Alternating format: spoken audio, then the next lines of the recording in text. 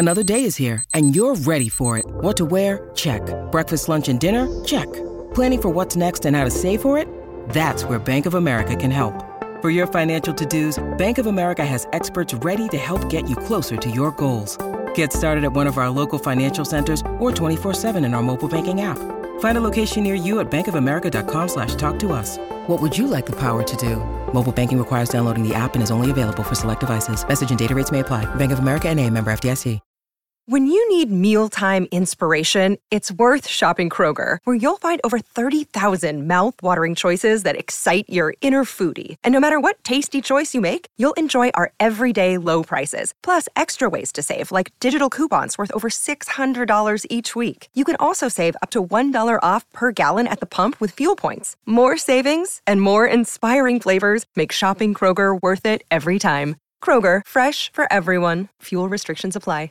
Maryland sports fans, there's only one sportsbook in the great state of Maryland with over 50 years experience booking bets and supporting customers. Betfred Sportsbook at Longshots is now open and is the only sportsbook in Frederick offering cash betting on football, basketball, world soccer, and more. Visit the Betfred Sportsbook at I-270 and MD-85 in Frederick, right next to Longshots off-track betting. Go to betfredsports.com for more information and your chance to win exclusive merchandise. Must be 21 or older. Play responsibly. For help, call 1-800-GAMBLER. Well, this is cool. Live, right? Yeah, let's do it live. Are we doing live or are we recording for... This is, well, it's live for the people that are here. Correct. And for posterity for people who can't. Yes. All right, for my posterior. All right. Nice. Yes. So we'll just want to just kick it off? Well, let's wait for the... Well, he said 5, so... The Thank doors you are... so much they for closed having the me, doors. guys. I appreciate you. It's been Right. I'm a busy man. Here, I'm out. Oh, yeah. This is fantastic, man. My buddy Jason Bakken. This other guy? This guy. Who are you? Well, Are you it doesn't have my Cobras name or on you it. Fire? I'm neither. But welcome to Cobras and Fire. We are here today with Ron Keel. I am one of your hosts, LC. Hey, and... 5 minutes. What? You're listening to the Cobras and Fire podcast, live from Nashville, Tennessee at Rockin' Pod 2021 with special guest, the Metal Cowboy, Ron Keel.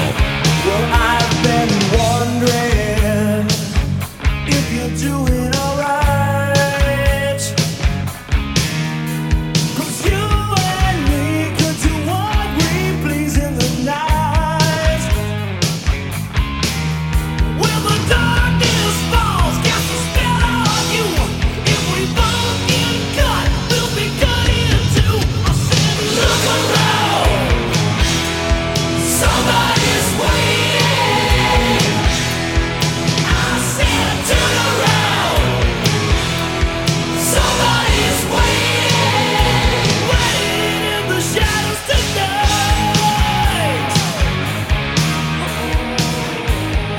Welcome to Cobras and Fire. I'm your host, LC, and I'm joined as always with the travel-weary Baco. How are you, sir?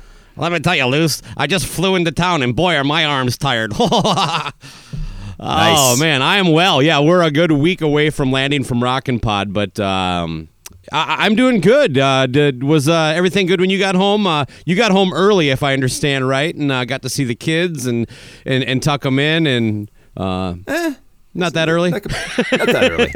Not that early, but earlier. But yeah, my travel was basically, for the most part, uneventful. I think the horseshoe has flipped a little bit. You're carrying it now, and because I had very much LC-esque travel experience, especially going home. But yeah, so, yes. Just a quick recap on that. So flying in, as you know, my plane got delayed, but it was only about an hour. I was still at the hotel by, I think, about right around 3 o'clock. So not a big deal there. No major delays coming in. It was still kind of inconvenient, but I just went to the bar and had a beer. But leaving, though, we were already going to be at the airport a few hours early, but then almost immediately, within about, 20 minutes of saying our goodbyes, I get a text from Sun Country saying that my flight was delayed about an hour. Ooh, should I jump in about what happened prior to that, though, too, for us? What's that? Trying to be together Everything was against us, man. Finally, at the airport, even trying to have a meal together. Yeah, part of my experience here just reminded me of that. So I suppose, good. let's touch on that a little bit right now. Like I said, we were at the airport a few hours early, so we were gonna have a meal, just kind of like a late lunch, early dinner kind of thing, just because we had some time before our flights, but. We were at very different gates on different end of the airport, so our only option was like this coffee shop with really shitty food and shitty coffee, and so we shared a bottle of water. Well, we didn't share it. I think I got a bottle of water. I can't remember what you got. What'd you get? A Diet Coke.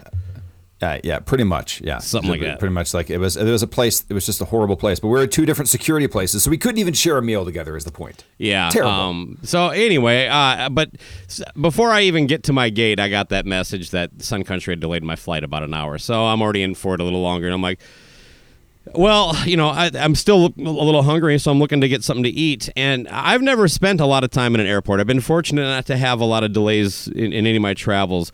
I've heard over the years, as a matter of fact, the first sign I see when I get into Minneapolis is a big banner that says, 4 years in a row, best airport in America.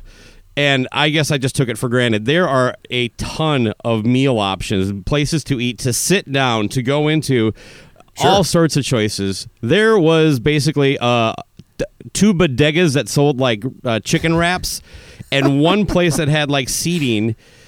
And, of course, that's just mobbed. And so, but at the same time, I'm like, well, I got nothing better to do. But so I stood in line, waited about 45 minutes, was able to pony up to the bar, and I had the worst burger I've ever paid $20 for in my life. And again, part of the deal was that, like, I wasn't in no shape to even like have a beer or kill the time at a bar. You know what I mean? I just wanted to go home. I was tired. I was hungover, and this was just, of course, the worst timing as far as all that goes. But so poor Baco.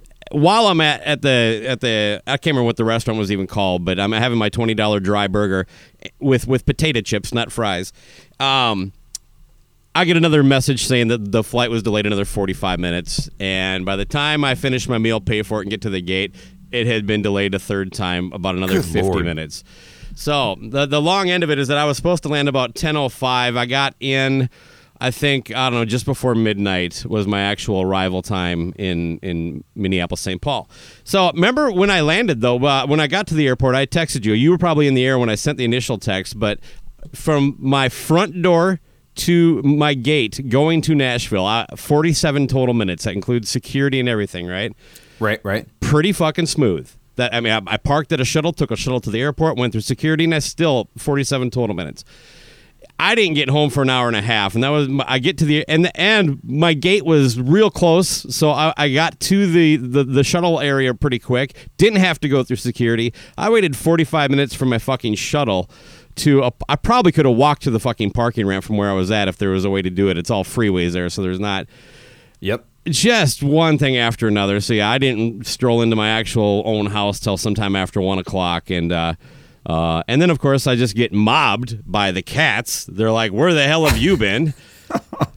What a welcome return. Yes, it's a beautiful image. All your cats jumping on you. And it's weird is that like I'm also like really fucking tired, but still kind of wound up. You know what I mean? It's like I just can't. So I've fired up the TV and I don't know, had a bowl of cereal and then finally crawled into bed. And of course I had to get up in 5 hours to take my wife to work, but at least I had the day off, and that was a day of rest for the most part. But even then, I could still feel like I really. I think it's because of, I've changed my drinking habits for the most part, but I think I relived some glory years on those 2 days because I don't really typically get that hungover, you know what I mean? But I was still feeling that Tuesday morning going into work, and I was just like, man, anytime I end the night with some hard liquor, it's always the case, you know what I mean? So. But yeah, thanks to Ages and Rock guys for the Dixie Cup shot of whiskey. So here's a very nice whiskey in a Dixie Cup. Enjoy. So anyway, Luce, I think either you've passed your travel luck on to me, or we can just say sometimes it just happens to all of us. So I'm actually I just embrace the idea that you were able to catch an earlier flight and pretty much have your travel in and out pretty smooth. You deserve it.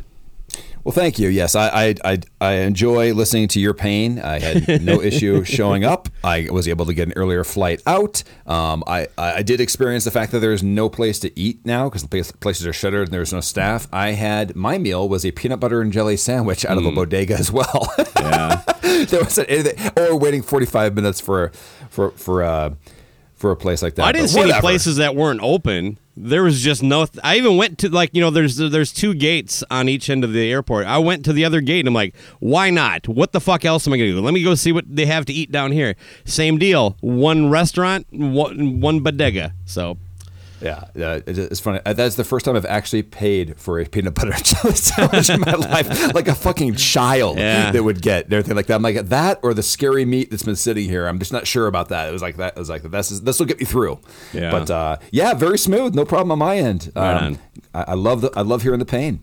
Yeah, those minutes, they just tick by so slow. Oh yes, they man. do.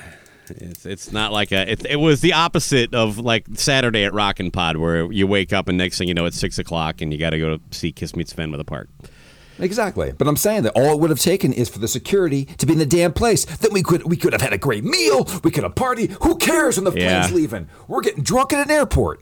Oh, one bonus thing. They finally get the plane ready to load. Their ticket scanner wasn't working. So no shit. They loaded it fairly. You know what? They managed to get through it okay, but they had you go up and they had a woman look at your thing and she would read a number to another woman who had a clipboard and would check it off, and then you would go in like that.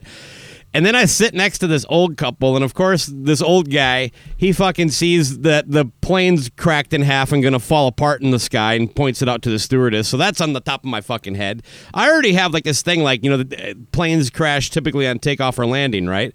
So every time you're getting ready to take off, I'm like, this will be it if it's gonna happen. And same with landing. And so I'm like, no, I got this extra thing. I'm like, oh, there's a fucking crack in the hull. We're just gonna snap in half. Thanks a lot. That guy pointed it out? Yeah, he's like, should I say something? I'm like, I have no idea what they're talking about. And then he gets a stewardess. He's like, is that supposed to look like that? Is that always like that? Is that normal? And it's basically just like, a little seam is kind of pulled apart in the. Of course, the paneling inside the plane isn't what fucking holds the plane together. I'm not an idiot, but I'm still fucking kind of like, I don't know, superstitious. Like I don't need that. It's like you basically had William Shatner from like the Twilight Zone with you, like pointing out the thing on the wing and getting everybody riled up. I had that real quick on that too. When we were coming in, the only thing that was kind of scary was we're about to land, and all of a sudden we felt us go back up, and the captain gets on the mic and he's just like, "Hey, sorry about that, guys. I missed the airport."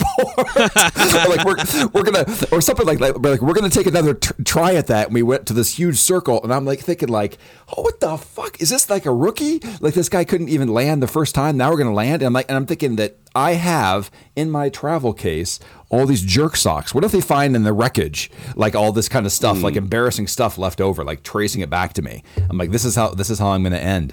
But you do have that thought in your mind, like, is this going to go down? Yeah, this is going to be how it goes. That's what I mean. Why did the pilot even admit that? I mean, just like, is anybody really going to know? know? I wouldn't have known. I would just. Just go about your business. Don't tell me you're a fuck up. Oh, man. It's funny you mentioned that William Shatner thing because we were right in the wing and those two fell asleep.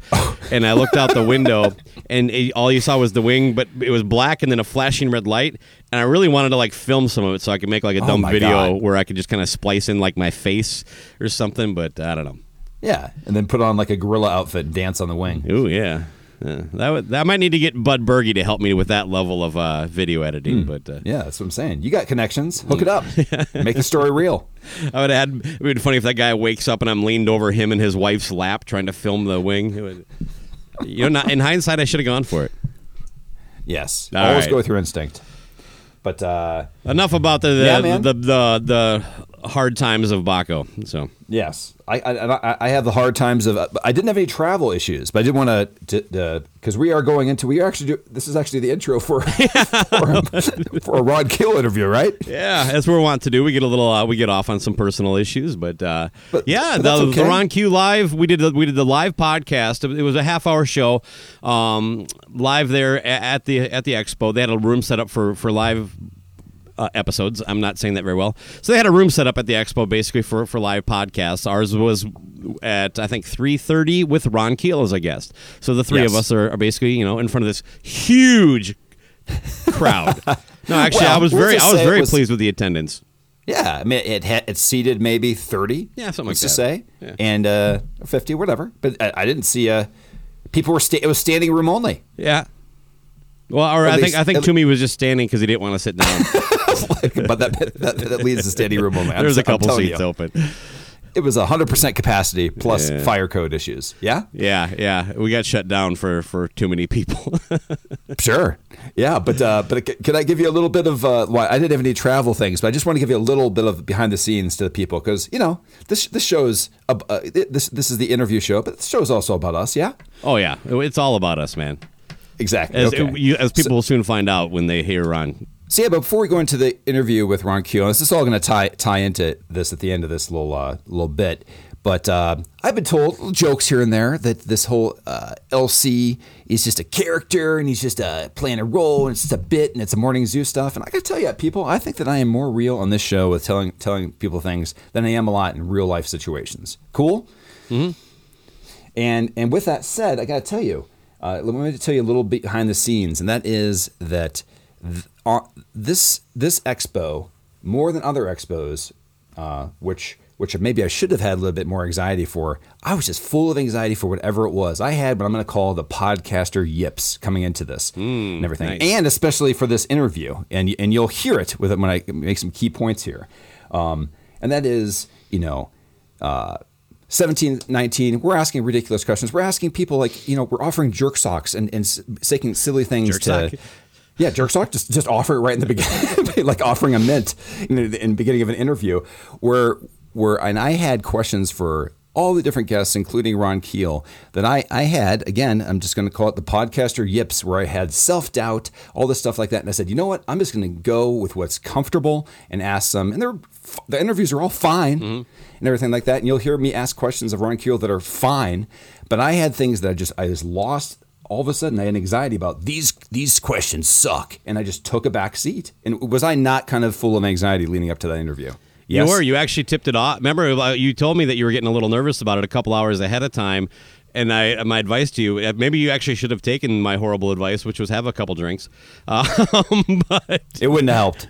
Yeah, we all approach things differently. But yeah, no, I kid, of course. But that probably helped. It planted a seed in the back of my mind, But I was like, oh, whatever, we got a time. And I just said, don't worry about it. You just be cool. I know. But my whole thing about that is that is two things. One is to say that I knew going to the Ron Keel that even if I had this and I had my questions, that you had built this great rapport with him over the years and everything, obviously with all your interviews, and you had this great game ready to go and everything. Half the show was going to be the game, we figured. So right. The initial plan was to kind of let you take the lead on the first half. Yeah, but so I have all these, right, but that did not happen. And the first half was basically an intro that I had basically like a starter at an Olympic event. I had like premature or false start. I just want to get this over with. Pre-cum. The entire time. If you can tell from the tenor of my tone of my voice or anything like that, I have a clicking. A countdown, just like I want this to be over, and everything like that. So the point being is that first I am grateful to have such a great co-host that can take the reins in these situations and had planning and things like that. And the second it could have been a lot worse if it wasn't Ron Keel. You know what I mean? Like if that would have been the Billy Sheen interview, I would have thought about it ahead of time or when you talked to me, but if I would have had nothing prepared like I did with Ron, I don't know that I would have been able to pull it off with somebody else. But right. And you'll listen to the other, if you've heard the other interviews, you'll see the interviews are all fine and everything like that. Yeah. But during that I had there was tons of things written down that I just did not do. So this is more of a public service announcement to people in general. Listen, I listen to podcasts to escape, to listen, to have fun, all that kind of thing. But we're all human, and sometimes when you have those voices in your heads, you know what? Get the fuck over yourself. And that's exactly like I look back on that, and there's no reason to listen to that bullshit. You have to go with what makes you guys, everybody, unique and everything. And if it's a way of asking questions, ask those goddamn questions. What's the worst thing that can happen? That's Yeah. all. That's my little. That's Tony probably the Robbins. best takeaway there, and is to remind yourself that how bad could it really go? And it could be, by the way, really bad, but who cares? It's just a fucking podcast. That's the whole thing. I probably made the right decision because also asking questions, if they're a little off kilter, also comes with the way you ask them and the confidence, and that was not there. So that Sure, at that time, yeah. And You even loosened up Toomey, though. even- You started chiming in, once you got going. yeah. But even Toomey noticed. He's like, "Oh, that was great." He just said, he just handed the whole show over to Baco. Yeah. I'm like, well, he didn't yeah, know the backstory though. He just thought it Nope. was like, well, here's your chance, and you don't even do anything. But Nope. Because you've never met Ron or talked to him in the past. This is the opening there, but And that leads into the interview. Before we were to move into that, is the fact that, and this is one of the questions I asked too, is that I respect, even though I've come into Ron Keel later in his career and everything, he is a person that is example that doesn't listen to those voices. He has that confidence to go out by himself and doing acoustic shows and things like that. And he has had a career that's, just like everybody's life. It's up, it's down, things like that. And I respect that. And that's the kind of person that also is an inspiration. Yeah, but that's always one of the biggest things that I like. As an artist, he's not like top 10 on my list. I like Keel, and I have pretty much everything Ron's done over his career. I have, on some kind of format. So I'm a fan. That part's real. But I'm really more fascinated at the idea that this far into his career, he's found ways to kind of just keep it as far as making a living. There's a lot of stories like that, and to me, that's more impressive than. Well, it's definitely more impressive than Vince Neil, who's basically coasted his entire fucking life. Well, that's my point. Is like, for example, just saying I'm going to now do the Southern rock thing. That takes a big confidence. That takes not listening to somebody saying that's not going to work out for you. Right. Is my point. Not listening to those voices and saying fuck it, I'm goddamn Ron Keel, and this is what I'm going to do. Well, and that's what people need to do in general. I shared a story with you yesterday when we were talking a little bit about today that I'll share with the listener with the hope that maybe it could actually help somebody. It's not that big a deal, but very early on when I first moved to the Twin Cities, I started this band called Bender. And my sister came up and she had a video camera and she videotaped one of our practices. And I watched it, and you could put it in fast forward, and you can see my finger, but that's me at fast forward. And my face is down the entire time, except for when I lean into the microphone. Now, it was just practice, but I looked at that, and I'm like, that's what I fucking look like? And right. there's a certain self-consciousness that you have to overcome anytime you get in front of an audience like that or something like that. I think that was part of your deal, too, is that now we're, unlike the last live show we did, there was a decent amount of people that sitting right in front of us. When the band was active, I would still get just a little bit of butterflies and stuff like that. But that one moment, that videotape said, get over it, like what you're saying, right? Nobody wants to see that. Nope. So move, look like an idiot, do whatever. But people, you're going to get better as you do that anyway. But it clicked to me. So just, I don't know how, there's all sorts of situations, whether it's speaking in front of a class, things of that nature. Anybody that's listening to this that's got to stand in front of a group, you know what I mean? Just realize they don't want to see somebody who looks like they don't know what the fuck they're doing. So, you mean like that's watching? Far, like holding back and dialing it in is worse than laying it all out there. It's worse than tripping and falling. You know what I mean? To me, I would rather see some. I'd rather see. You know how much I love seeing somebody fall off stage. Sure. I'd rather see that than to see them stare at their shoes. Yeah, and what I always say is, listen, if Ricky Rackman can do it, anybody can. What do you think? Oh, I can't believe how much grief that guy got for fucking learning bass in 5 days. All jokes. I know. By the way, I don't think we covered it because I don't know that I even caught it at the time. You almost got Craig Gass to do a spit take. Did you catch that? I think it was a great joke. Craig was like, "We do this show. You know, some of those artists that when you listen to them now, you realize you're not that good, and you're like, you said, well, like a lot of them are here today." I said all of them. Yeah, something like that. It was the kind of noisy, so you don't quite get the. But he had a real hearty barrel laugh, and it made me laugh in the car listening to it yesterday. So well done. Oh, that's cool. Nice. Yeah, but in general, that's the whole thing, everybody. Listen, we got a little deep here, but the whole point is just It doesn't matter if it's stage fright or anything like that. Just if you're going in there, you're talking to that girl, you're talking to whatever it is, just fuck those voices and just be you. That's it. You think that's enough yapping about this? Should we get to the Ron Keel live Goddamn podcast recorded live in Nashville, Tennessee at Rockin' Pod 2021 or 2020 if it's the Olympics?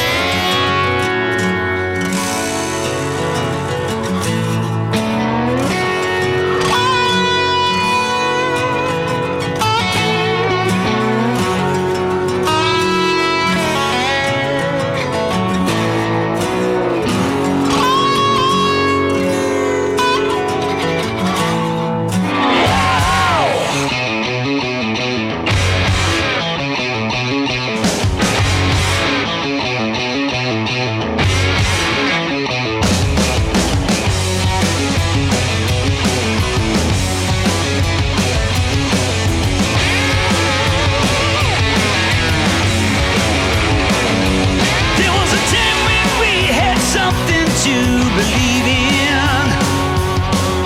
Peace and rock and roll, we're gonna change the world.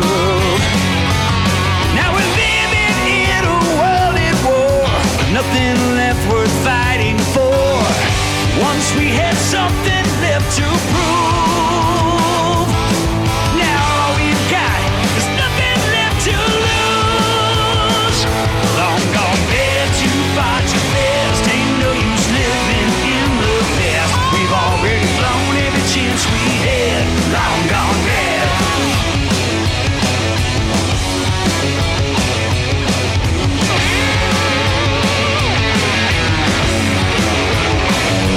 He was a heavy metal cowboy on the trail of broken dreams. Let's get a clean intro at least. All right. Nice, clean intro. Are we good? All right. LC. You want to do it, Jason LC? Bucket. Let's do it. Ron All right. Keel. Yes. Cobras and Fire. Welcome to Cobras and Fire. I'm your host, LC, and I'm joined as always with Baco and our very special guest, Ron Keel. How are you, sir? I am fantastic. Live the rock. Love you guys. Baco, LC, great to be back on the show. I think it's my 5th or 6th time. Number talking to you 6. This guys. will be number 6. Who's counting? I am. And I have, you've done most of the talking, well, all the talking with Ron previously. So I'm going to stand back Correct. for most of this and everything, but I just want to say, to begin with, that who enjoyed Ron's set last night at the Mercy Lounge? Yes?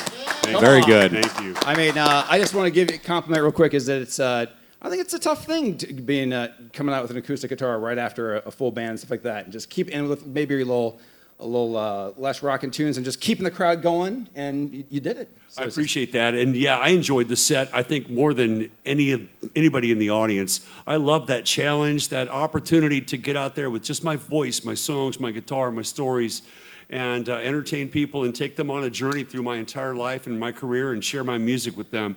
Of course, it's always great when you've got the full band behind you and you've got the bells and the whistles and the smoke and the effects and the lights and all that stuff. But there's nothing like just being out there in your raw element, the way the songs were written and created, and sharing that special moment with those people, and knowing after about the first verse or chorus of the first song, they're singing along and you're winning them over. It's a really big challenge, and I enjoy that opportunity.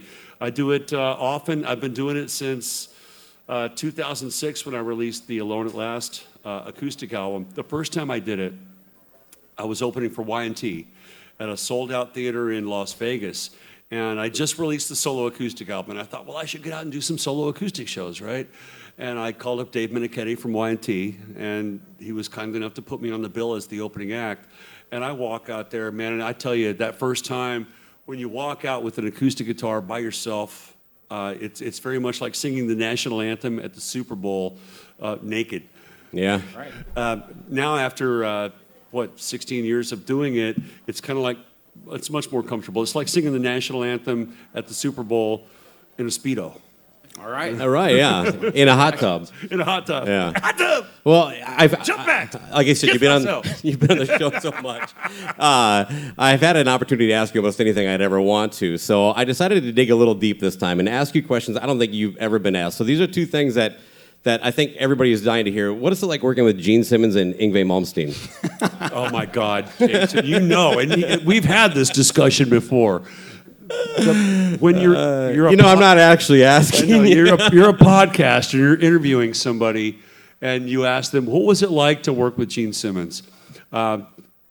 You don't want me to answer that question, Jason, or you can't. You do whatever. I am just messing with you. Yes, he knows. You know, the thing to creating a great interview is asking those detailed questions. Give me one good Gene Simmons story, or give me one of those moments in time, because you can't put that entire experience into a 30-minute podcast. But Gene taught me so much about songs, about making great records. He's still the little demon on my shoulder every session that I do. How to stack guitars, little demon, and how to deliver. Do it again, Ron. You can do it better. Yeah, no. He was the opposite.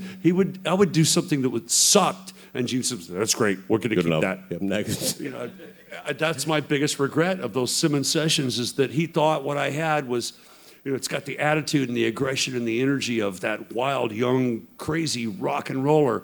I think I could have sung it better at the time, and Gene said, "No, we're keeping that. That's got the attitude." That's why I've gone back and re-recorded some of those songs like Tears of Fire and Right to Rock on my album Fight Like a Band, because I wanted to sing those songs again and do it right. And to what it's going to say on Blabbermouth tomorrow is that Ron Keel says Gene Simmons mailed it in. Yeah, you guys are obviously delivering a transcript of this interview to Blabbermouth in the morning, right?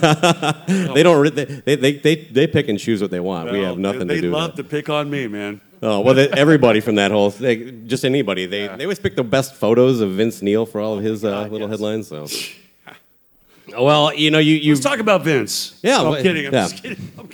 Sounds great. Sounds and looks great. Absolutely. The sound man looks really good. Yeah. Nashville is one of your many homes. What's it like being back? It's great to be back in Nashville. I had to come into town a couple of days early because it's always the welcome back to Nashville party with so many good friends that I didn't even have time to make the rounds and see everybody and socialize with so many good friends. But the day is not over yet. But some great memories here. I always drive down 17th Avenue South, Music Row, where I rented an apartment, or it was a house. I rented a room in this house for $300 a month when I was 18 years old, 17, 18 years old. And every time I come back to town, I stop in front of that house and take a picture to remember walking the streets of Music Row. And Willie Nelson used to jog by the front of the house every morning, and it just felt that that energy of music that is Nashville, and it certainly gave me so many great memories and gave me my start in the business with my first band, Steelers. So it's always great coming home. Don't you have in your book like a hack on how to get a free pizza? I do. Well, I don't think it's going to work nowadays, but man, it fed us. Back in the day, that's how we survived. We would pull the pizza scam, and you just find a pizza joint in the phone book, and you call them up and say, "Hey, last night, I came in right before you closed, and I got a pizza, and I brought it home to my family, and it wasn't quite cooked. It's like you shut your ovens off early, and the pizza was raw. And my kids couldn't eat last night, and it was like really terrible, man. I'm wondering what you can do." "Oh, we're very sorry, sir. Why don't you come in and grab a couple of free pizzas on us, and we'll give you some salads and some Coca-Colas to go along with that." And we go in and we get free pizzas. And that's how we ate. It was the pizza scam. It worked every time back in the day. Yeah, it'd be a little harder now because they have everything dialed in, but nothing is. It's not like the '70s anymore. That's for sure. The early '80s. But the pizza scam was how we survived. And we started doing it with Chinese food or any other restaurant. Last night I came in and I got some food, and it was not good. It was terrible. It was like uncooked. It was like, "Oh, come on, man." And we're very sorry. Come on in and get a free meal on us. And we go in and eat for free. It was right on. That's literally, it was either that or get a peanut butter and jelly sandwich and split it 4 ways. Each guy in the band, drummer, bass player, lead singer, guitar player, we'd eat literally a quarter of a peanut butter and jelly sandwich each day. These stories aren't anything new to anybody who's ramen. Aerosmith, ramen. I mean, yeah, for a quarter, you could feed the whole band. But it was a tough time, and people always look, those were the good old days. That was the 80s, man. It was awesome. And I go, man, it sucked, dude. It sucked. I didn't know what the hell I was doing. I was just a stupid young kid trying to learn my craft, trying to learn how to sing and play. I was in an abusive relationship. I was starving. I was broke. These days are much better. Those days enabled me to get to where I am now. All the stuff that I went through and all the stuff I experienced back in the 80s was great. There was some really good music. There are some major magic songs on some of those records, but I don't look back on that as, oh, those were the good old days or those were the best times of my life. They were not. These are the best times of my life. Today is the best day of my life until tomorrow. You know, that's very Gene Simmons-like. It is. But it is inspirational. Like for somebody that actually became familiar with your music through Baco's continuing interviews on our show. I mean, Metal Cowboy and Fight Like a Band. I mean, these are great albums, and you usually don't see that this far, at this point in somebody's career. So it's inspirational. And do you think this is kind of the zone where you want it to be, or? Well, like the Southern rock thing, that kind of seems to fit you the best. To me, let me shut the ringer off. To me, it's always a matter of creating new music. I think that's, the fans are always asking for it, by the way. Fans are always, when are you coming out with something new? Give me a new Keel record. And they literally demanded a new Keel album. We got back together in 2009 for the 25th anniversary reunion, did, in my opinion, the best Keel album ever, Streets of Rock and Roll, which to me is absolutely the pinnacle of our achievement as songwriters, singers, musicians, and nobody bought it. And they're going to do that to me every day. You're going to hammer. I picked up a copy. Okay. Well, yeah. Well, somebody bought it. I mean, somebody bought it. But they want new music, but it's not about fan demand. It's about our desire to continue to create. We have to write, record, and release stuff. That's why we got into this business in the first place. When we were just kids, we wanted to create something and share it with people. It's just that simple. And whether people buy it or not is out of my control. The biggest selling album of all time sold 66 million copies. Michael Jackson's Thriller. That means billions of people didn't buy it. I sold 3 million records. It means billions of people don't like what I do or don't want to hear it. I'm cool with that, man. It's my job to create and put it out there and share it with you. And you guys have been huge supporters of mine. I know that Fight Like a Band and South by South Dakota were big on your recommendations. The reviews that you've given me and the help and support that you've given me on your podcast has been huge because you listen to them and you enjoy them. The people who don't listen or don't enjoy it, they're not my people. You're my people. So I just do what I do to the best of my ability. As long as we can break even or make a little money on it, then we got to keep doing it. And you just released Streets of Rock and Roll. You had a small run of it pressed on vinyl. I can vouch for it. It sounds amazing. If anybody here is a vinyl collector, I know it's for sale over at Ron Keel's booth. I think we're sold out, man. I think we sold out by 11 o'clock this morning. I think we have maybe one copy left. Right. I haven't been back to the table in a while, but that vinyl went quickly, and we're really proud to have that because I love the vinyl records, man. Back in the day, the artwork, the experience of opening up a vinyl record, putting it on a turntable was it was big for us when we were younger, and I didn't realize how much I missed it until I got the new Streets of Rock and Roll vinyl album, because there's stuff, you look at the cover and there's stuff I never saw. And I helped design the damn thing. And I'm looking at the detail in the cover and the photos and the lyrics and all that stuff that you miss when you have a CD or a download and all that. So I'm really proud of the recent vinyl releases and hope we can keep doing that. As long as we can break even or make a little money, we're going to keep doing it. Right on. LC, didn't you have some? You had some questions about his pants you wore last night. Yes. Oh yes, I did. Yes, I was. Well, these are not. Welcome to Cobras and Fire, people. These are the kind of things we get into. These are not the same pants. Okay. I have fresh pants today. Yeah. All right.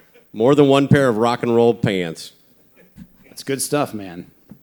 Very fashionable. Well done. Thank you. For What the about last night though? You was kind of was a mix of leather. What was your question? I don't remember, but the whole thing is that I'm a segue from that. It was, I think was they were that- black. You were all They into were it. black, and they're all torn Yeah. up. Like, But that's that you're a yeah. pure metal cowboy, and in tribute to you, we've actually tattooed ourselves. Oh yeah, we wanted to get a picture at the end. I don't know if we can Get that. see. But my goodness. I am the aluminum cowpoke. oh, we got to do this. And I'm tinfoil ranchero. You gentlemen, would you mind taking a picture for me? Yes, photo opportunity in the middle. Who knew? Aluminum Aluminum cowpoke. cowpoke. And I am tinfoil ranchero. Can you? Mine's a little goofy. This is cool. This is money in the bank right here. And you can read Yeah. Okay. This is why I got into the business in the first place, for Yes. moments like that. Always use the gimmick. Oh, Right. man, we should use fatter markers. Yes, that's true. It's all right. It's last minute. Yeah, no, it's all good. By the way, you also commented a little bit. And I thought it was a good point that you made about it's difficult to come out and just be like an acoustic performer between that kind of set. That it really puts a spotlight on what you're doing. Any extra pressure there, or are you just like fuck it? I'm Ron Keel. Oh, So you guys all eat a dick. No, it's huge pressure, and I feel it and see it. And the best times are when the audience doesn't expect it, because I've toured with Y&T and Quiet Riot and Jackal and other bands where they put my name on the ticket and on the marquee, and people are coming, they see Ron Keel on the marquee, they don't know what the hell they're getting. They walk in, and there's 5,000 people in front of me, and I walk out with the guitar, and you see the look in their, Yeah. Yeah. and they're, what the hell is this? And I start into the first song. And then halfway through the first song, they're smiling. They're nodding their head. They're stomping their feet. They're singing along. And that process of winning them over alone with your guitar, your songs, your stories, your voice is a huge reward for me. Of course, I'd always rather be with the band, but there's a certain challenge that's involved in these solo acoustic gigs that makes me feel like last night, you guys were there. I'd rather have the full band behind me. It's a lot easier, man, because I got the thunderous drums behind me, and I can hide behind all the smoke and mirrors and bells and whistles and loud guitars. But there's something to be said for that moment when it's just you. It's like survival in the wilderness. It's you're eating bugs and sleeping in dirt. It's just really natural and really real. I used to do that back in the day, even when I was on tour with Keel. And the acoustic. You were in Keel? The acoustic thing goes way deeper than that, because I did this. We were on tour. We'd come off the road, and back then you'd make a record, you'd tour for 7 months, then you'd be home for 6 months, and there's nothing to do. There's no way to get out and perform, or we didn't have jam nights, or you're not doing any one-off shows. And for some reason, I would grow a beard, take my acoustic guitar into a bar down the road somewhere, anywhere in Southern California, and I'd walk in, and I would make up a fake name. And that's how Ronnie Lee came Let's about. do this too, right? That was your Let's do this. hotel name, right? Yes, that was my hotel name. Okay. I'm Ronnie. I just came into town from Nashville, and I'd like to sing and play. Can I play for tips? And I'd go on not even a stage, just sit there on a bar stool and sing and play. And nobody knew that I was Ron Keel. And people would even come up to me and go, "Hey man, you look like Ron Keel." And I go, "Who's that?" I would sing the Eagles or Bob Seger or Tom Petty, and I would sit there and play, and I'd sit with a little tip jar in front of me. Not because I needed the money, just because I needed to get back to my roots, where I came from, and stay grounded.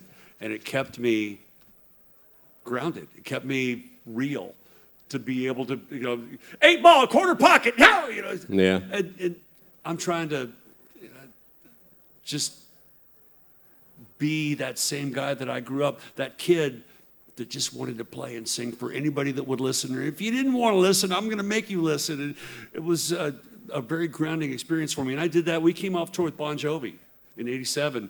After we played Madison Square Garden, sold out 3 nights in a row. I went to a little bar down the road. "Hey, man, can I play? I'll play for free. I'll play for tips. Just to stay grounded, just to make sure that I didn't lose that inner core of who I really was and what made me fall in love with playing music in the first place. So every time I do that solo acoustic gig, like I did last night or like I'm going to do the rest of my life, it keeps me real. And it is a challenge, especially for a lot of audiences that don't know a lot of the songs that I do. I did South Carolina tour last week. I did 4 shows in South Carolina. Several were sold out. The promotion was great. It was 4 nights in a row, Wednesday, Thursday, Friday, Saturday, at all these venues in, throughout South Carolina. And a lot of people I'm playing for, man, they had never heard any of the songs that I'm doing. They know Because the Night. A lot of people know Tears of Fire. But you're up there for 90 minutes, you know, doing your own solo acoustic gig by yourself. The stories behind the songs are as important as the songs are. How they were written and why the song is so important to me, and how 40 years ago I wrote this song called Serenade on the Steeler album. How Tears of Fire was a pivotal moment for us in '86 when it was a hit song on the radio, when they'd played Michael Jackson, Bruce Springsteen, Madonna, and Keel. It was like, blown away by that experience, listening to the radio and hearing, you know, the icons, the heroes, the number one hit pop artists, and then all of a sudden your song is right there in the mix with theirs. You can't put those moments into that's why I tell the stories behind the songs during the gig. Last night, obviously, we were pressed for time. I didn't tell the entire Dobie Gray story about Drift Away, but that's another pivotal moment for me, man. You've heard it before. If you've seen the solo acoustic show, I do Drift Away from Dobie Gray because I sang the song to him on a celebrity bus doing a charity event when nobody wanted to hand me that guitar. I was the 23-year-old, long-haired, hungover rock star guy, and all these country folk on this bus didn't want to hand me the guitar. But they had to, out of courtesy. They just, well, we've got to. It's the right thing to do. And they handed me the guitar. And I look at Dobie Gray sitting across the aisle from me on the bus, and I sang Drift Away. I don't even know why. I'm glad I knew the song. But by God, to see that transformation in people from the moment when, oh shit, don't hand him the guitar. Please don't let him sing. The metal guy. Give me the beat, boys, free my soul. I got the whole bus singing along with me. It was one of the transformational moments I will never forget, and I love sharing those with people. I know a lot of folks have seen the solo acoustic show and heard these same stories, but I can't make up new stories about that. And we got some folks that came last week from Pennsylvania, and they were at every show in South Carolina, and they hear the same story about Dobie Gray. And I sang this song for Dobie Gray. Mix it up, man. Well, I can't mix it. Man, I only know 750 songs. That's what I'm getting. And there's only 750 stories, so you're going to hear a couple of them twice in the course of a year or a tour or whatever. I enjoy that challenge of doing the solo acoustic gigs. I love the band. The reason I still do the full band thing, and the Ron Keel Band is a big show. It's a 6-piece band with a 3-man crew and a big production. We've got a train that's built into the drum riser that blows smoke. We've got confetti and we got cannons. We got all kinds of shit. It's cool. It's a big show. I don't know how to scale it down. I'm not going to fire my keyboard player and track the keyboards on a computer. I'm not going to fire my road crew and do it myself. I'm not going to get rid of the truck or the RV or any of that stuff. I mean, it's a big show. It's expensive and it's a big operation, but it keeps me young, keeps me strong, keeps me motivated.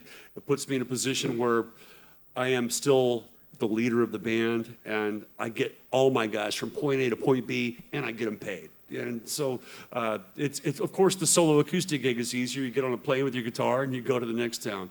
I've never looked for the easy way out. If it's easy, it ain't worth it. So that's why I still do both. And the reason I do the solo acoustic gig, if they could have had Ron Keel band here last night at Mercy Lounge, my guys would have been here. We would have kicked your ass. But they couldn't afford it. It's just the bottom line. It's expensive. If they can't afford the band, I'll get on the plane with my guitar and I'll go do an event like this. Now, you know, I've always... And your microphone sounds really good, by the way. Is it because you're so close to it? Yeah, well, like you know... I'm a professional. Oh, at this, well, Ron. well, I should move in. We should start this over. Can we rewind and start over? And I'll move in closer to the microphone so I sound just like Jason Bucket. A lot of people aspire for that, but Yes. I think you're loud enough, though. Well, Can you hear me? Are you getting this in the rear? yeah. Can you rephrase that? All right. Okay. Oh It was boy! there, I had to take it. Ron, we have a little bit of a surprise for you. We're going to take a bit of a left turn now. Yes. Oh, We no, are. left turn. I love left turns. All right. So for people who have listened to Hello. this, I did a summer sidecast this year called "Sun's Out, Mike's Out," and I just basically, I would actually do my impersonation of Ron Keel. I'd pack up my acoustic guitar and go visit some of my local buddies in the Twin Cities in Minnesota, where I'm from, and we would just share stories, talk about summertime memories, and then at the end we'd whip out a song. But right before that, we would play a little game that I like to call "Who Said It? Ted Nugent or." Now, I'm going to just explain it for the listeners and anybody that doesn't know the rules. So I basically have a quote, and they're both going to play. My co-host LC has not had an opportunity yet, and then I'll even let the people in the audience, you can, show of hands, tell me. And what do we win if we win? Cold Hello. Coors Light. Half a course Light. Yeah, all right. So, yeah, I'll give you two choices. I can just peek at the answers. He's got the sheet. Well, I actually have to turn now. I've already kind of, I have this all mapped out, man. Sorry, dude. Left turn. Here we go. You doing it? All right. Yeah, good thing this thing's on a swivel. All right, so yeah, pretty simple, right? I just give a quote, give you two choices, and you tell me who said it. Come on, man. Oh, I need to keep score. All right. All right, so let the games begin. Are you guys ready? Yes. If you stay ready, you ain't got to get ready. We're back at that. All right. Nice callback. It's the hallmark of our show. All right. Who In said the hot tub. We're going to open up with a doozy here. I don't know. This one's probably going to get you thinking here, Ron. We have to hit a buzzer or something? No, I think it's, you just go. No, I'll each. I'll let you, just everybody. There's no, yeah. Yeah, everybody gets an opportunity, so you're either right or wrong. It doesn't matter. All right, who said the following? I've been on the keto diet for a couple of months, and it's paying off. I can make the Ron Keel chili. Was that Ron Keel or Ted Nugent? Who likes to go first, Elsie? I usually have music kind of playing. I'm going to say that was Ron Keel because he injected his name into the conversation. Yes? Ron? I think it was Ted Nugent because Ted Nugent loves my chili. Is that your official answer? Yes, sure. Okay. How about show of hands? Who thinks it's Ron Keel? Who thinks Ted Nugent loves his chili? That was said live on Cobras and Fire, so you know it wasn't Ted Nugent. That was Ron Keel. Yes! 1 point for LC. All right. All right, the next quote I got. This is who said the following. Was this Ted Nugent or former Speaker of the House Newt Gingrich? Ted Nugent or Newt Gingrich? All right. The people I surround myself with are such an inspiration. They're so motivational. They're so dynamic and positive. You really can't stop that positive force when everything and everyone around you is so positive. Was that Ted Nugent or former Speaker of the House Newt Gingrich? I'm going to go with Newt because there wasn't any mention of killing animals in that sentence. I think that was Ron Keel. I'm sure you understand the rules. I know you don't like Ted Nugent or Newt Gingrich, so Newt Nugent, I think, said that. Newt Nugent. Newt Nugent. This isn't about who I like and don't like. That's a cheat. That's a cheat. Go on, give us one. Come on. That has to be Newt Gingrich. Ted Nugent would be a little more colorful with his verbiage, I believe. I'm sorry, Ron, with that. Oh, I'm sorry. Audience, I guess I tipped my hand now. That was Ted Nugent. It was Ted Gingrich. So LC's got 2 in a row now. Now, for those listening, the record is 8. Don Jameson got 8 of these, and he's actually contesting one of them. So he thinks he got 9. Nobody else has got higher than 6. Yeah. And to me back there, I am higher than 6 right now. Right. But since the prize is just a half-drink Coors Light, it's really not that big a deal. Not a lot at stake. Okay, who said the following? Ted Nugent or Dirty Harry? Fictional character Dirty Harry. Nothing wrong with shooting as long as the right people get shot. Was that Ted Nugent or Dirty Harry? You go first. That was Dirty Harry. Okay, what do you think, Elsie? No, that's 100% Nuge. Okay, what about the audience? Was that Ted Nugent? Anybody think Dirty Harry? That was Dirty Harry Callahan. Damn it! So that is 1 point for Ron Keel. Which movie? Come on. You don't do your research? I did, but I cut it down just so I had only the quotes. Okay. I mean, I'm going to say it's from the Deadpool. all right. Who said the following, Ted Nugent or Kid Rock? When the law disarms good guys, bad guys rejoice. This is basically a pick'em, but Ted Nugent or Kid Rock? Man. Do you want this first? That was Ted Rock. Damn it. All right. Now, I'm going to go with... I'm going to go with Nuge in this one, too, because it didn't have big ass or whatever, like big ass honky-tonk, big ass everything like that. So it's not Kid Rock. All right, what do you got? Nugent or Kid Rock? Come on. I'm going with Nuge on that one. You guys both get a point there. Oh, I'm sorry. I keep forgetting to ask the audience. Look, this aspect is very new to me. I'm sorry. Was it Jason Bakken or Elsie? Ron is buying a round of beer for everybody for my mistake. But, Yes. That may not be true. All right, who said the following? Can we get a bartender or a waitress in here real quick? Can we get a waitress in here. I'll buy a round for the house. What? Oh, my goodness. What a great guy. Who said the following? Ted Nugent or feminist Gloria Steinem? Ted Nugent or Gloria Steinem? Only an abuser can make the decision to stop abusing. Was that Ted Nugent or Gloria Steinem? Went a little heavy on this. A little heavy on folks. that one. Man. It seems like a switcheroo. I just want you to know that the only place you can get quality entertainment like this is on the Cobras and Fire podcast, all right? CobrasandFire.com. Right on. Thank you, Ron. Thanks for the plug. That was Gloria Steinem. Yeah, I'm going to go Gloria. I'll go Gloria. Audience, who thinks it's Gloria Steinem? Yeah. What about Ted Nugent? That was the Nuge. Damn it! I did a switcheroo. I figured that was a... I do that. I just wanted to kind of steer you in a different direction. Okay. Who said the following? Was this Ted Nugent or former Green Bay Packer quarterback Brett Favre? Wisconsin's a special place. Was that Ted Nugent or Green Bay Packer Brett Favre? You actually stayed up all night working on shit. That's a lot of research. About 14 minutes. Okay. That's all night. That's got to be Brett Favre. Yeah, I'm going to go with Nuge on this one. Okay, ooh, all right. Because I think it's the switch. Audience, Brett Favre. What about Ted Nugent? That was Brett Favre. So Ron Keel ties it up. We got a tight game here. Right.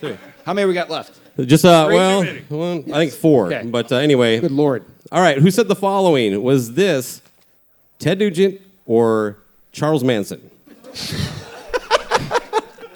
Jason's a big Ted Nugent fan. I'm sure you can tell. You eat meat. He's quotable.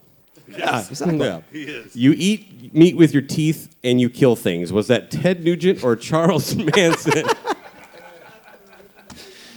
Wow, I'm just going to keep, you know what? I'm going to do this just like I did my tests in school. I'm just going to keep going Nuge, just right down the line. One of the times it's going to hit. Ted Manson. You're going to keep It's doing it. Nuge. No, it's Nuge. All right, what about audience? Who thinks Charles Manson? One guy. All right, Sean Cullen. What about Nuge? Is everybody's Nuge? That was Charles Manson. Oh, damn. Still 3-3. We got a couple more here left. All right. Everyone include. Oh, I'm sorry. Who said the following? Duck Dynasty patriarch Phil Robertson or Ted Nugent? Everyone, including Hillary Clinton, knows Hillary is an unsavory and unethical scoundrel and an obvious accomplished liar. Was that Ted Nugent live on stage, or was that Phil Robertson, the inventor of the duck whistle? Again, I'm just going to keep it boring. I'm going Nuge. It's Bill Clinton. If there was a third choice, He'd never had sex with that woman. There you go. you know, I guarantee Bill definitely said this. But he's not one of the choices. What were my choices again? Are you going to ask the audience this time? Phil Robertson or Ted Nugent? Gloria Steinem. I'm going with LC with the Nuge, man. All right, what do we think? Is this a Nuge? What about Phil Robertson, Duck Dynasty guy? All right, that was Phil Robertson from Duck Dynasty. All right, so you got 2 left here. These are your last 2 chances to either split the tie or end in a tie. In either way, it doesn't matter. We're just trying to make people laugh. All right. Who said? Working. All right, that's good. Who said the following? Ted Nugent or rapper Eazy-E? Was this Ted Nugent or Eazy-E? The war is coming to the streets of America, and if you're not practicing with your guns, then you will be helpless. Was that Eazy-E or Ted Nugent? Nuge. Quote again. Okay, yeah, all right. The war is coming to the streets of America, and if you're not practicing with your guns, then you will be helpless. No, I'm just going Nuge again. I'm gonna keep it going this way. Well, it certainly wasn't Joe Biden that said that. He's doing this for my benefit. I love you, man. I love you too, man. I'm going with the Nuge. All right, you guys both get a point. That was Ted Nugent. Knew it. All right, here's the last one. This one's a ringer, though, okay? Who said the following? Ted Nugent or Cobras and Fire co-host Baco? How fucked up is the NFL that they allow this in the workplace? Was this Ted Nugent or was this me on one of our podcasts? Well, I can't answer that. Allow what I know in the answer. workplace? What do they allow in the workplace? That the quote is cut for a very specific reason. Well, I guess what was it was no, I can't say more. Yeah. It was you, yes, Baco. Baco gets my vote on this one. That's correct. Yeah. Yeah, audience. Because that we was all me. listen to the Cobras and Fire podcast at cobrasandfire.com. You both ended with a Nice. 5. Well done. Thank you for being a good right. sport. As always, Ron, you're always a kick-ass guy. appreciate You know what you haven't done is talk about, like, you know, you just did that little tour. There's video footage of some of that stuff. Where can people find that if they want to go? RonKeel.com. It's my one-stop shop, and I know we've had MySpace and Facebook and all that stuff and all these social media platforms, but I don't trust any of them completely. But I know RonKeel.com has been there since 1999, and it's going to be there for 20 more years to come. You can always find me, message me, the subscription platform on Patreon, which is fantastic. It's a great Patreon. It really is. If I you're a fan. relate to all of my people all over the world on patreon.com/Ron Keel. $6.99 is an all-access membership, and you get to come in my house every day with me, and I interact with people. I'm also a supporter of Cobras and Fire on Patreon as well. It's a great we got to start platform. doing something on ours like Ron. We're going to need to take some tips from this guy. Yeah, it's a great platform to interact with your fans worldwide on a daily basis. It's kind of like what we did today here at Rockin' Pod, only we do it online. And I try and post as much exclusive content, video, audio, hundreds of unreleased songs and concerts and live performances, live streams, interaction, voice lessons, songwriting workshops, everything that I can possibly do. And I do spend a certain amount of money every month.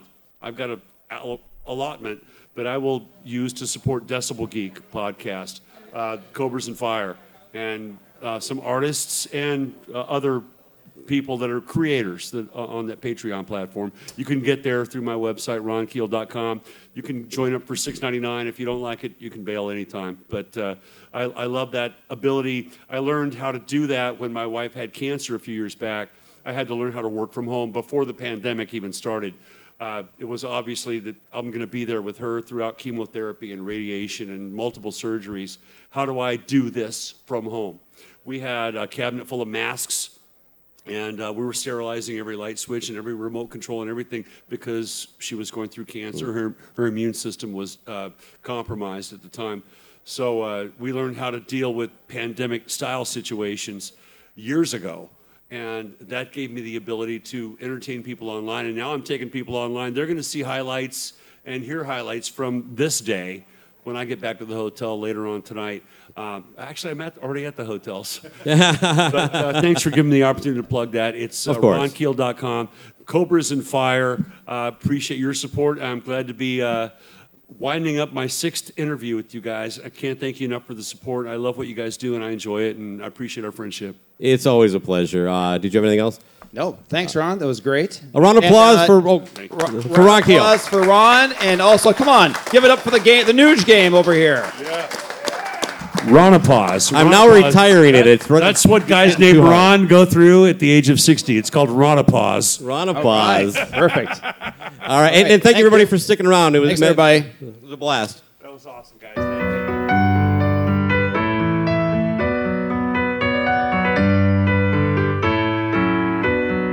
you. Take me now, baby, here as I am. Pull me close, try and understand. Desire's hunger is the fire I breathe. Love is a banquet for which we feed. Come on now, try and understand the way I feel when I'm in your head. Take my head, come undercover. It can't hurt you now, can't hurt you now, can't hurt you now. Because the night belongs to lovers. Because the night belongs to lust. Because the night belongs to lovers. Because the night belongs to us. Have I doubt when I'm alone? Welcome to Cobras and Fire. I'm your host, LC, and I am joined, as always, with the travel-weary Baco. How are you, sir? Oh, man, I just got done with an 80-sheeter dump. Does that tell you anything? All right, then. Thank you very much. It's NFL draft season, and that means it's time to start thinking about fantasy football. FantasyPoints.com features industry-leading experts and prognosticators using proprietary hand-charted data to help you score more fantasy points. FantasyPoints.com is the place to go for whatever kind of fantasy football you play. Whether you play fantasy football, daily fantasy sports, or do a little bit of everything, Fantasy Points has the meticulously researched content to guide you to victory. And why wait for the fall? Fantasy Points also covers the new spring football league, the UFL. Join the guru, John Hansen, Scott Barrett, Joe Dolan, and other massive names in the fantasy football universe with an exclusive offer. Use code Pantheon for 15% off any Fantasy Points package, including the all-in package, with access to every article, tool, and data nugget that Fantasy Points has to offer. That's FantasyPoints.com and code Pantheon for 15% off at Fantasy Points. FantasyPoints.com, code Pantheon. Score more fantasy points.